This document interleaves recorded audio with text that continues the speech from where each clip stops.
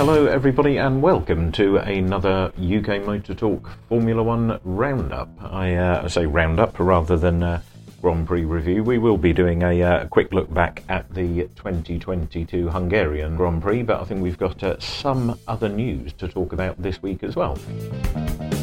My name is Jim, welcome along. We'll split the podcast into two distinct parts really, given the amount of news that's come out on Monday, Tuesday, Wednesday, Thursday following the race. I'd held off doing the actual race review as the amount of news coming out almost by the hour seemed quite alarming. But we'll cover the race off first.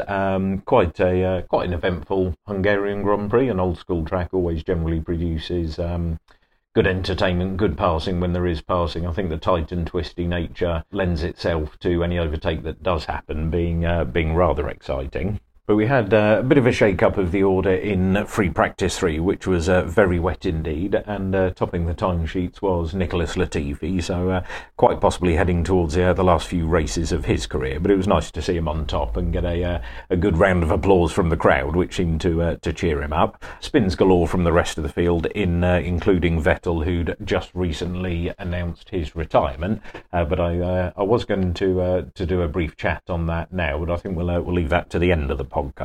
Into Q1 there was a threat of rain on the horizon, the Aston Martin mechanics managing to piece Vettel's car back together just in time for the start of Q1.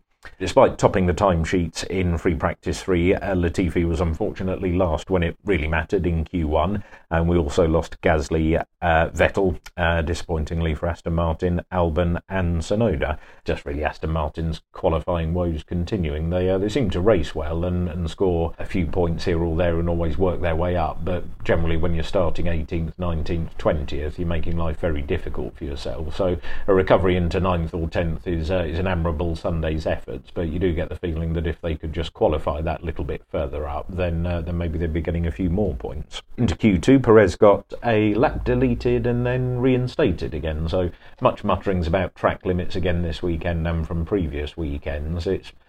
I thought it was a fairly clear line that they had to cross, and that line being an actual line, physically as well as metaphorically, and if you cross the line then you're outside of the track and that's it. But to knock the lap out and then reinstate it again straight away afterwards seemed a little bit odd. I think it's probably time they looked at sensors or technology and mount a sensor somewhere outside of the track. They have the white line plus 2 meters technically, because the cars are 2 meters wide, so all you need is part of the car remaining within the bounds of the circuit. So it can't be that hard to dot a few sensors around on the curbs, rumble strips, or the bits just beyond the white line, and if the sensor in the car triggers that, then they're off. I've been on a few track days and they have sensors on the outside of a track, and if you run off and run wide there, it'll be a section of the track they don't want you running wide on, so they put sensors in, and if you trigger the sensor then you get called in. It can't be that tricky, but there we go. So the lap was reinstated, so we went out for another run but went slower anyway, and as a result of all that he was out of qualifying along with Guan Yu Zhou, Kevin Magnussen, Lance Stroll and Mick Schumacher. Perez actually complaining about being blocked by Magnussen on his second and slower run. Q3, a bit of a scruffy first lap for Leclerc, but Sainz was looking reasonably good and under control. But engine problems for Verstappen left him a frustrated 10th.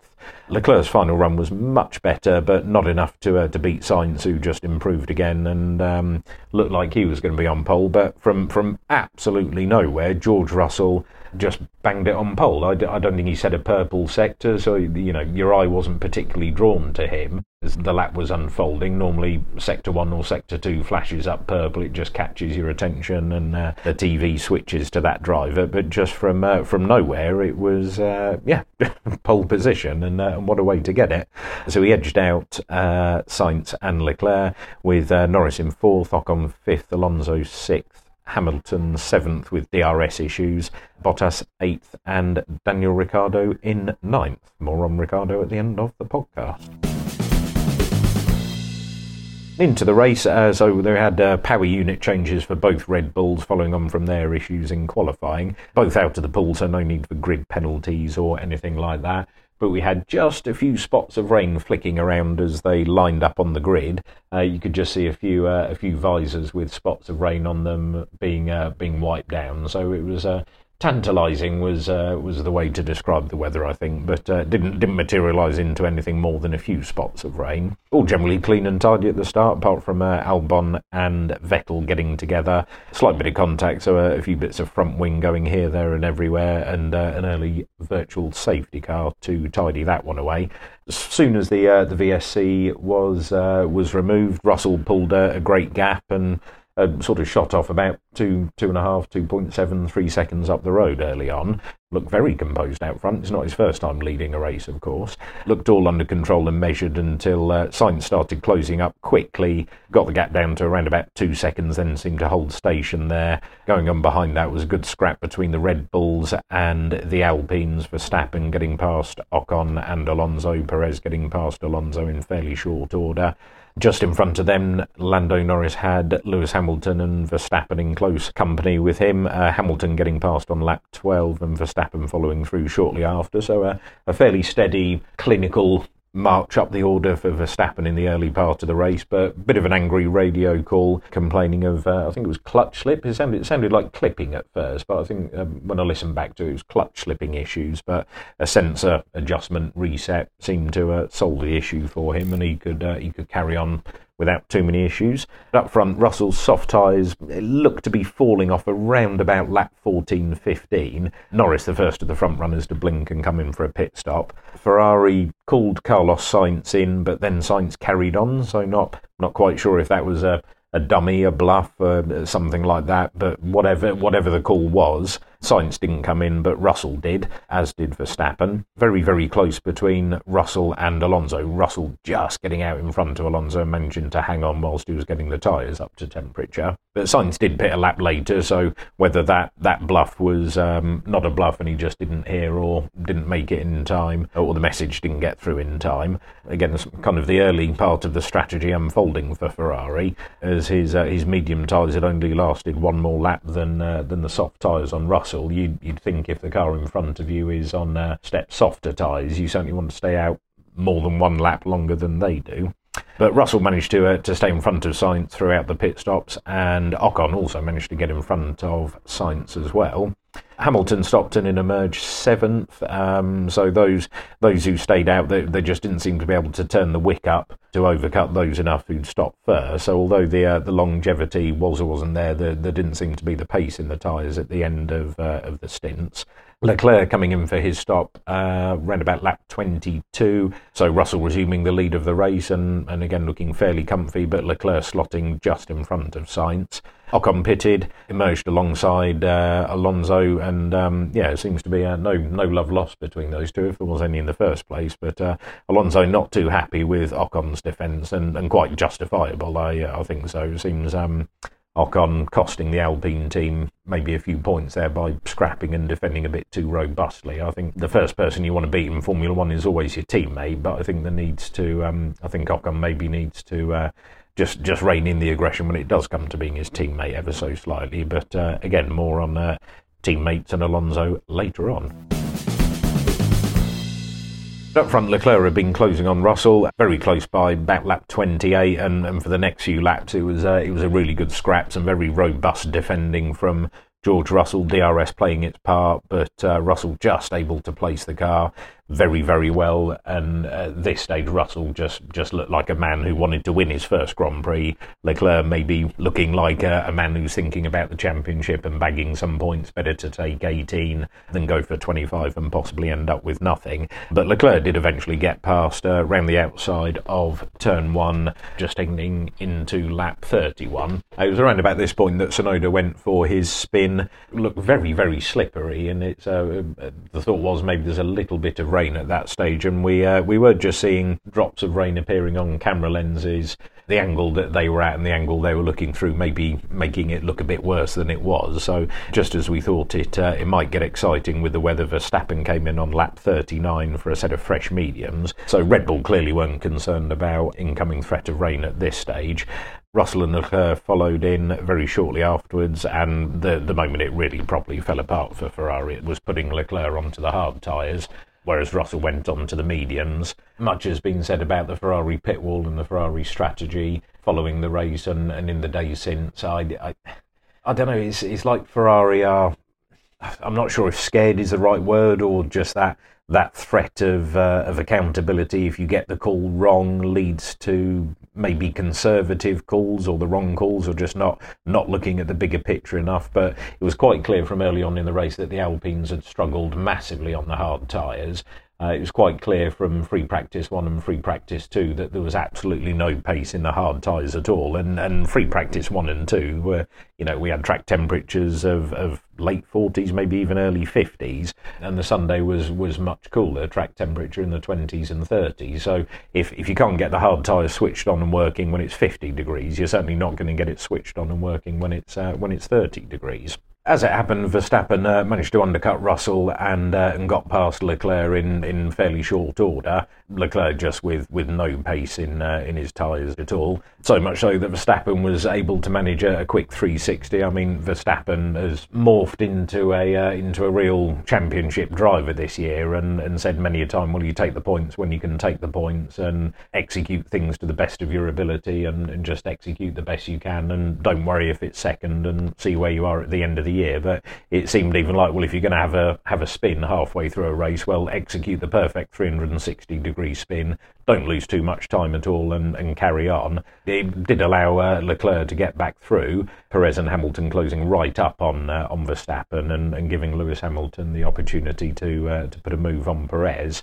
But within a couple of laps, Verstappen had caught back and passed Leclerc again. So it's, you could almost say it's making life harder for himself, or doing it for fun at that stage. But managed to get past Leclerc again and off into the lead. Didn't really hear too much out of Verstappen after that. Then we had Stroll and Ricciardo getting together. Ricciardo on the hard tyres, seemingly struggling just like the Ferraris were. Just understeered into Lance Stroll around turn 2, and Daniel Ricciardo duly getting a 5-second penalty for his efforts there.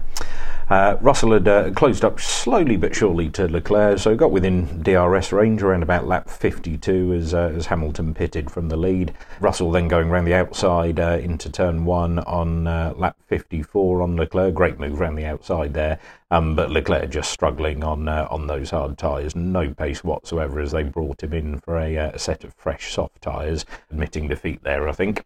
Lewis had changed onto soft tyres and was on a charge. Verstappen and Russell looking like they're just nursing their tyres, just managing their medium tyres till the end. Hamilton powering past Sainz, just a few laps to catch and past Russell into P2. With rain still on the radar, Bottas ground to a halt with an engine issue, so we had a virtual safety car, which was quite good news. I think it was just stringing the race out that little bit longer, hoping we might get the last lap or two in a downpour. But Russell reporting bits of rain came over the radio, reported that it was raining, but not quite to be. Verstappen just tippy-toeing around the last lap to hold on from Hamilton, and Russell making it another double podium for Mercedes. So the finishing order was Verstappen from Hamilton, George Russell in third, Carlos Sainz in fourth, Perez fifth. He'd worked his way up rather well.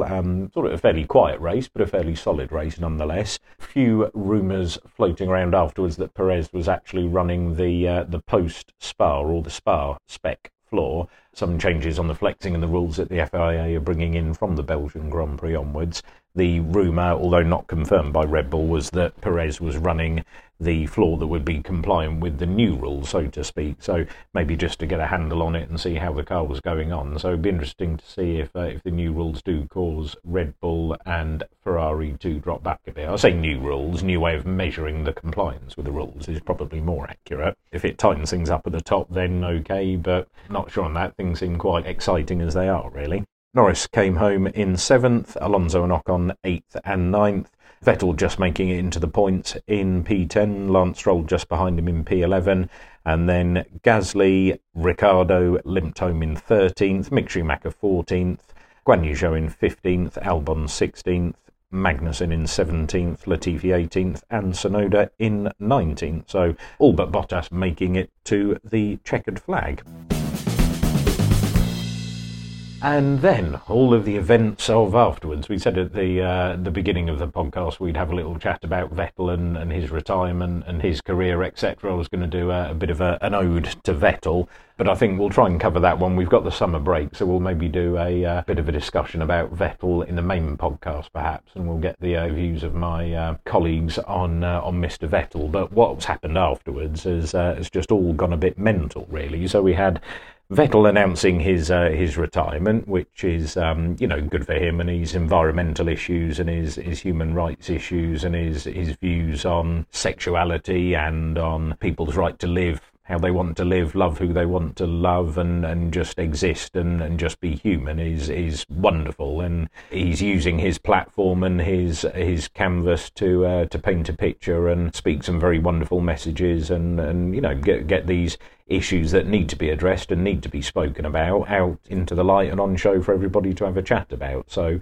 good for him, I say, and more power to him. And I must admit, if you'd won 4 championships on the bounce and then you're struggling and qualifying last and maybe scraping into the points, probably isn't that exciting. I'm sure Aston Martin have got plenty of things on the horizon, and there's lots of investment going into the factory to build the team for the future. But how long is that going to take, and can Vettel wait that long? Does he want to wait that long, really? So he'll disappear off, and there was talk from Domenicali of having Vettel joining the poacher turned gamekeeper.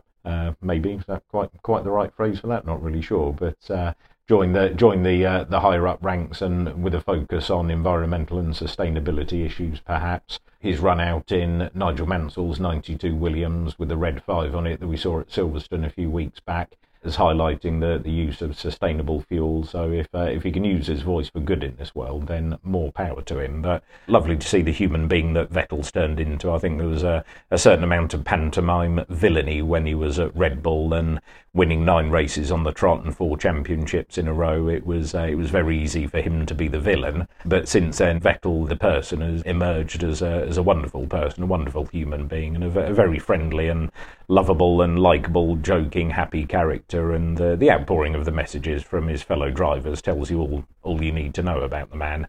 And even teammates he'd had run-ins in the past with, Mark Webber had wished him all the best, and those two have clearly patched things up and made up and get on well these days. So good luck to him, and fingers crossed Aston Martin can make a few strides forward for the rest of the season, and he can get the odd good result. But maybe not, I suspect. But I think his legacy as a human being will live on just as strong as his legacy as a driver.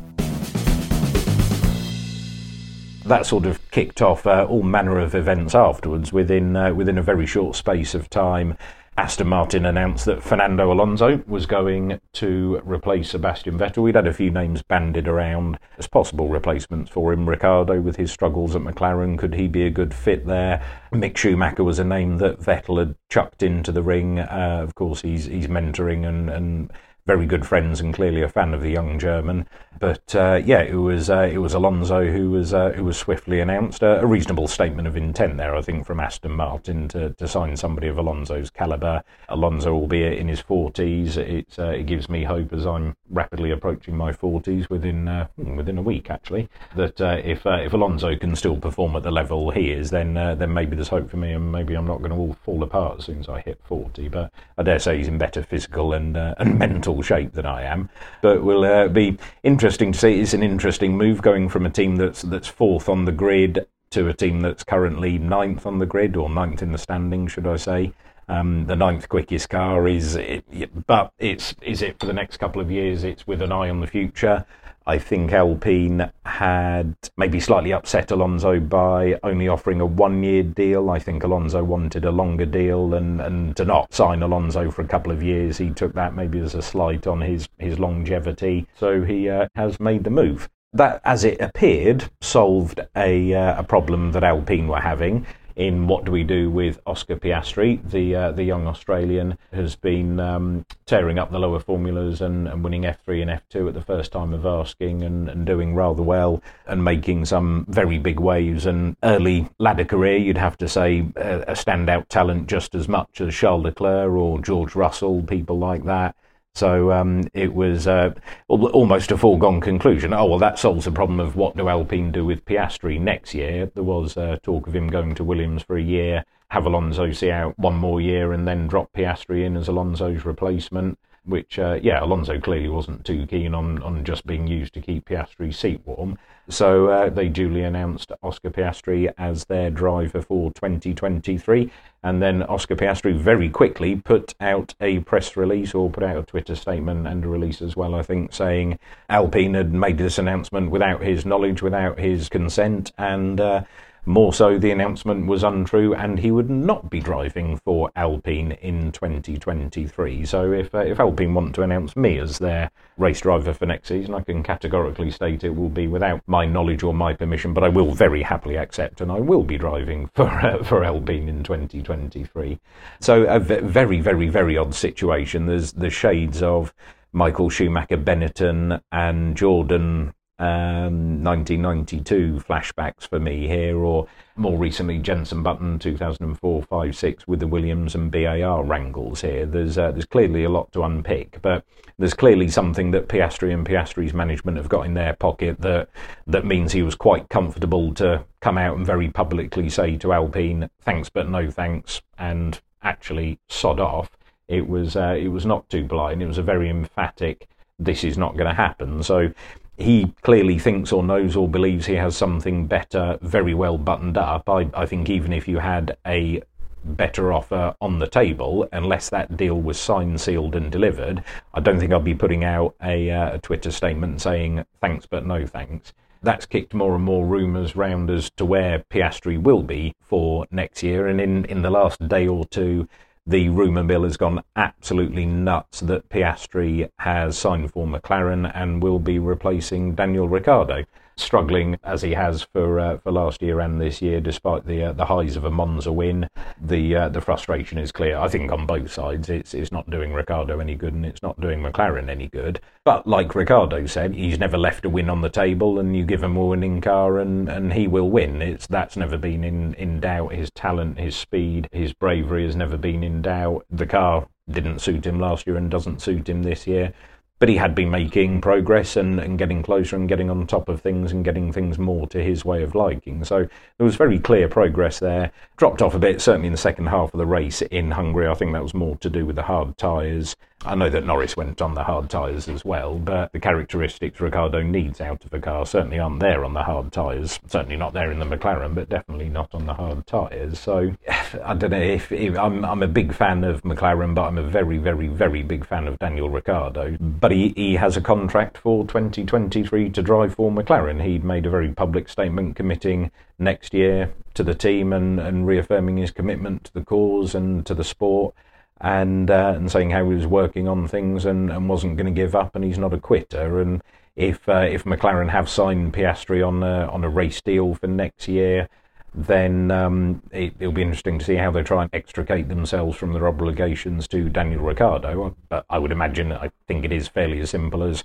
okay, here's the money we would have paid you, but you're not driving the car. If you're employed as a driver, I'm not sure if the contract extends to being Zach Brown's personal chauffeur, or you drive if we ask you to, or not really sure of the ins and outs on that. But I think ultimately if they just say to him, well, we're going to pay you the money anyway, but you're not racing, I don't think there's too much that could be done about that. And ultimately, if somebody paid me $20 million not to do something, I probably wouldn't do it either, especially if it was clear the team didn't want me to be there. So we'll see what develops over the next couple of days. Will Ricciardo end up back at Alpine? I think Alpine have gone from having a problem of a Fernando Alonso double world champion in their car and a young hot shoe in Piastri waiting in the wings, and the problem being running out of seats to put them in. You know, they have too many high quality drivers and not enough seats to put them in was their problem last week, and they have an empty seat and no drivers to put in it this week. So they've gone from having the pick of the bunches to having no drivers at all, and well, apart from Esteban Ocon, but being a little bit embarrassed about that, I dare say. So yes, it'll be interesting to see what plays out over the next few days. I suppose if I was a betting man, I think an Alpine return for Daniel Ricciardo is most likely, and Oscar Piastri to appear alongside Lando Norris next year. That seems to put pretty much everybody in a race seat if, ultimately for Ricciardo, if the McLaren experiment hasn't worked much as he seemed a good fit with the team and to be having a nice time away from the track, the results haven't come on the track. So if Ricciardo went back to Alpine, as he'll be familiar with the team from his Renault days there, certainly didn't leave on bad terms, but it was I think it was left as unfinished business. But Alpine do need to move relatively swiftly to get a decent top level driver in there if they're going to go from where they are now fourth and try and challenge even further up the grid. It's a big leap from where they are now to Ferrari, Red Bull or Mercedes pace. But if they're going to push on and drive forwards, they need that top level driver in the number one seat to try and push them forwards. And it will be interesting to see how the Alonso to Aston Martin experiment unfolds. Alonso maybe not famed for his wise team moves, or he always seems to be in the right team but at the wrong time. Whether he'll do a couple of years there and the results won't quite come, and then he'll call it time and they'll flourish in the time afterwards. As I said, he's certainly in top form, fighting and quick as ever, but how long that can carry on for, can he still be performing at that level when he's 44, 45? We will have to wait and see. So it's going to be interesting over the next few days, but if there are any updates, we'll no doubt talk about that in the main show. And we are at UK Motor Talk pretty much everywhere. Thank you very much for listening, and we've got a 4-week summer break for Formula One now, so next time out we're at Belgium. Fantastic track, fantastic race, although hopefully the weather is a bit better than last year. So we'll see what merry-go-rounds have finally come to halt in the summer break, if indeed they do. In the meantime, take care, and I'll talk to you next time. Bye for now.